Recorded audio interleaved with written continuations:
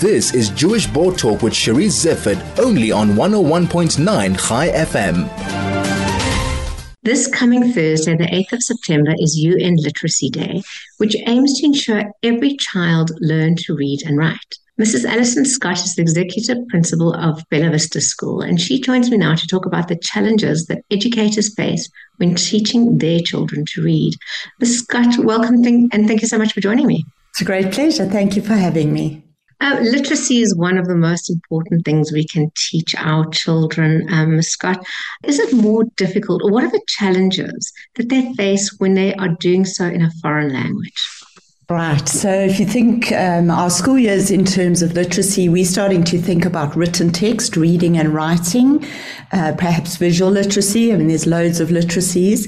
But that young child who's been at home has been speaking and interacting mostly on an oral and listening level with the family and the community that they immersed in or situated in. So that little learner comes with all of their prior learning experience, the vocabulary they've gained, the relevance already established in a home language. There's their vocabulary, there's their conceptual development. And when we bring them into school systems and things become more institutionalized, you're not learning at your mother's knee. There are a few affective, so emotional or motivating behavioral components that begin to impact literacy. And then there are a few challenges as you have to adapt perhaps to learning in another language. I think it's really important to be clear that learning in any language and as many languages as possible for young children is useful and encouraged. And young children are very capable of a high level of multilingualism. It's not about choice of language, it's just the reality they face in becoming institutionalized in their learning. So they've been at home, they're benefiting from their home language, they're using that mother tongue. Now they go and they face something called a curriculum and a formal learning experience. And think of that little child, the developmental child, age 5, 6. They face a new physical environment, now in another language. Everything named differently. The classroom is new, just as a human being. Your classroom, your classmates are new. The center of authority in your world is a complete stranger, and she's speaking perhaps a different language.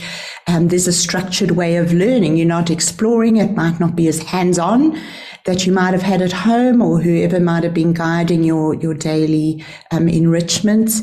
Learning suddenly becomes very structured. At certain times, we're going to learn to read. Literacy suddenly becomes contained to a timetable and to very specific materials and very specific output expectations, which on a motivating behavior side is all new for this little child. So when there's an abrupt change of the language of interaction, you can imagine it's quite complicated for this little human being. And just that makes it difficult to navigate the new environment and perhaps to bridge the learning of what they had at home now to this thing called school, where everything is so foreign. And we know research is clear, it's unequivocal, it doesn't seem to move or shift as matter where you're taking the study.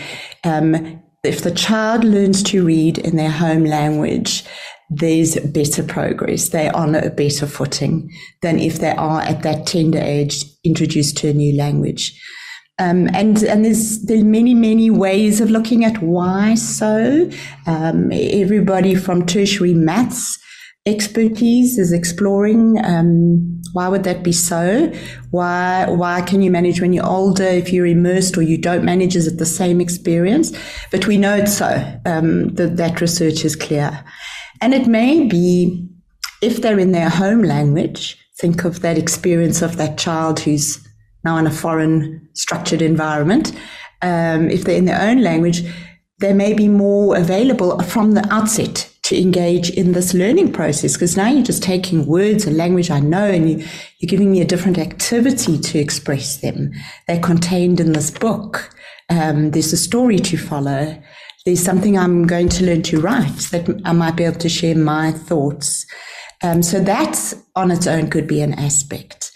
If the child's not facing a language they don't know in the classroom and tasks that are foreign to them, if it's their language, they simply will be more interactive. And we know learning is interactive. You're going to learn faster and better if you're participating. So home language would help you there. If I know the language of instruction, I'm immediately better equipped to make suggestions, to ask a pertinent question, to probe understanding. Instead of just asking, what's the word for that? Or could you show me what that word means? You're actually beginning on the higher order aspect from that young age. So they feel more confident. And then I think critically, a cultural identity by being surrounded and learning and doing this really big step called school in my language gives me a sense of belonging too. I have a cultural identity. I'm not immersed in the identity of another language.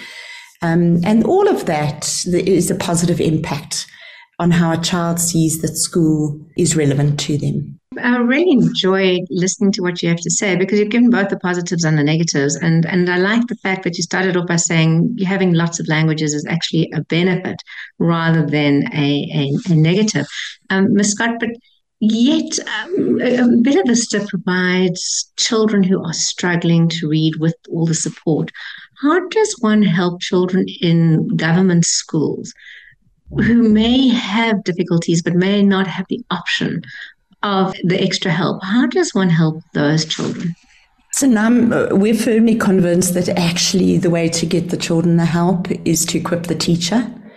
So as quickly as possible and as widely as possible to be promoting evidence-based teaching practice, not new resources, new programs all the time, but how do you mediate learning? And specifically here, how do you mediate literacy to all learners? So we're not going to have a luxury and a reality of classrooms where teachers are all feeling competent to deal with literacy difficulty, or especially if it's presenting in another language. We're not going to have the luxury of small classes, and Bella Vista is fortunate with the ratio 4:1. So they're not going to easily have a resource like that. The schools are big, as much as it's aspirational to say, let's have children learn to read in their own language. Practically, that means classrooms, it means more teachers if you're really going to deliver on the promise. So upskilling teachers, and I think we need to do that first by creating communities of teachers where there's less divide between this is a specialist school, or this is an independent school, or this is a school of a particular faith community. More integration with teachers across that, more learning that could happen between them. And then I think we need to see real advocacy for teachers in the system who are upskilling themselves. Bella Vista is very proud to be involved with the Institute of Specialist Practitioners in Inclusive Education. And the purpose of that institute is to say, hey, this teacher has spent 20 years mastering her literacy input, is a specialist perhaps in dyslexia, or is able to mediate learning to read Braille in a mainstream context. So ratifying that experience, advocating for it, raising the profile of these phenomenal men and women who are trying to make a difference and are often sounded out, because it's considered that literacy difficulties for very few, when worldwide, when we look at statistics, actually literacy difficulties becoming quite across the board. There are very few children who are taking on reading with the competency that we might have seen 20, 30 years ago. So teacher-centered, I think that's the way to get it there. So we at Bella Vista, we're Bella Vista Share. We do lots of consultations, direct consultations with schools to help them improve outcomes. We train on specific programs. We do deep dive work in terms of numeracy and literacy development for teachers, which full 18 months or 2 years. That's really your champion in the system. and working really positively with Department of Education in Gauteng and also in Mpumalanga at the moment, where that's exciting. When you meet people doing amazing work in hard situations, it's easy to give and to encourage them and to equip them with everything to do. Scott, you mentioned that literacy competency is not as good. Can all children learn to read and write? And if they don't, that's part one. Part two is, if they don't learn it when they're 6 or 7, can they still continue learning it? Or if you don't get that foundation, are you lost to the system? Right. That's a lovely question for a 3-day workshop there, Cherise. We believe at Bella Vista all children can learn to read. There are different barriers to reading. The window of reading opportunity varies. Between the age of 3 and 9, children may start to learn to read.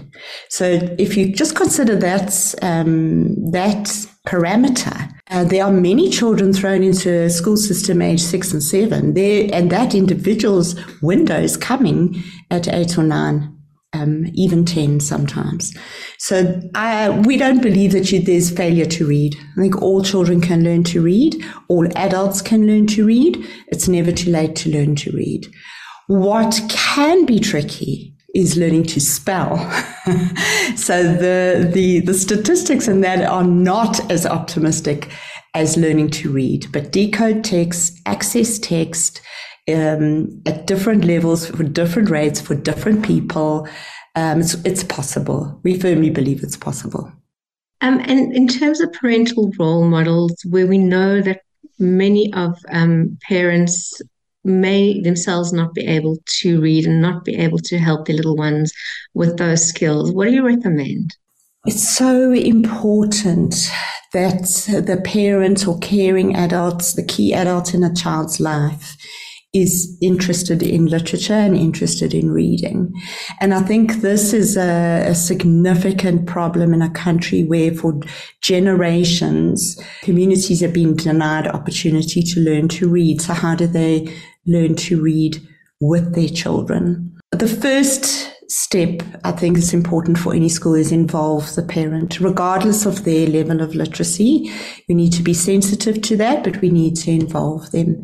We can introduce some practices, for example, if the home is print poor or parents are illiterate, that they simply create a special time where this child at school can read or can show them the book without that adult feeling threatened. So there's value placed on learning to read.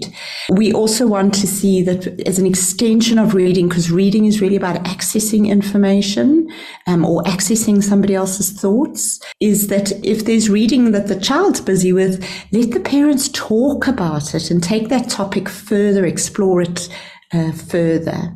In terms of literate homes, I think one of the big travesties we're seeing is that reading is not modeled by parents very overtly. Parents are reading less. They're mostly reading for purposes of employment, what they might be busy with, that lots of digital scrolling, etc. But that honored time of taking a book and exploring a book has been kind of pressured out. And we know that children who see adults model and value reading will pursue reading much more intensively in a more positive output. It's sad that we've lost community libraries because I think those created points of access for print poor homes where people are not buying books. But we need to get behind and support where there are organizations and where there are local municipalities trying to preserve libraries, donate our books there, get that going, because there's a place a parent who can't read themselves can actually take their child to learn to explore stories. And then let's not forget what technology brings us now on a simple smartphone. I mean, I know I've spoken here before about our work with Feed the Monster, early grade reading, free, quick download, 11 in all 11 languages. Go back to the home language and literacy question. It's there, it's available, and adults can use it too without feeling exposed or ashamed because they can't read. It's gamified. They can read that. There are many organizations in South Africa and in Southern Africa putting books on devices, on free platforms, in all different languages, and parents could listen then with their child. That's also a way of exploring literacy if you can't access the reading yourself. So that reading too, enjoying reading, honoring text, being excited about it, spending time with your child with it, that's the role of the parent. And no teacher's going to fill that role. There's no teacher going to do better than a parent in placing value on reading. If I can conclude just on two positive observations that I've made. The first one is the amount of books that are being written aimed at South African children specifically, dealing with issues of how my hair looks different or my skin color may look different, or even my gender may be gender different from all the others, that have been written into books aimed specifically at the South African market, which I think is so refreshing. And the second positive comment is the amount of people that are reaching out, even on Facebook and just within my own community, are people coming and saying, please, we're starting our own library. We're starting a book club, be it as far as, kind of Chweni, Northwest Province, or a request I got on Facebook from somebody in Alex, in that the communities are really looking to bring that in, acknowledging the importance of it. And it's becoming grassroots. We're no longer relying on public libraries. We're relying on our communities. And more and more people are certainly stepping up to the plate and seeing the value in it. So just thought I'd share that. And people being willing to illustrate books, to translate books, to use their print factories to make books at low cost. I think there's a wonderful impetus as we bring our talent, if we literate in our language or languages, and that's what a beautiful way to give back and to give to the future nation the gift of literacy and moreover access to text and to stories and books. Yeah, I absolutely agree. Well, Ms. Scott, thank you so much for joining me, and thank you for highlighting the issues, and also thank you for kind of giving us such a holistic perspective where it isn't all doom and gloom and that opportunities are there. I really appreciate that. It's a great pleasure, and thank you for having me. That was Miss Alison Scott, the Executive Principal of Bella Vista School.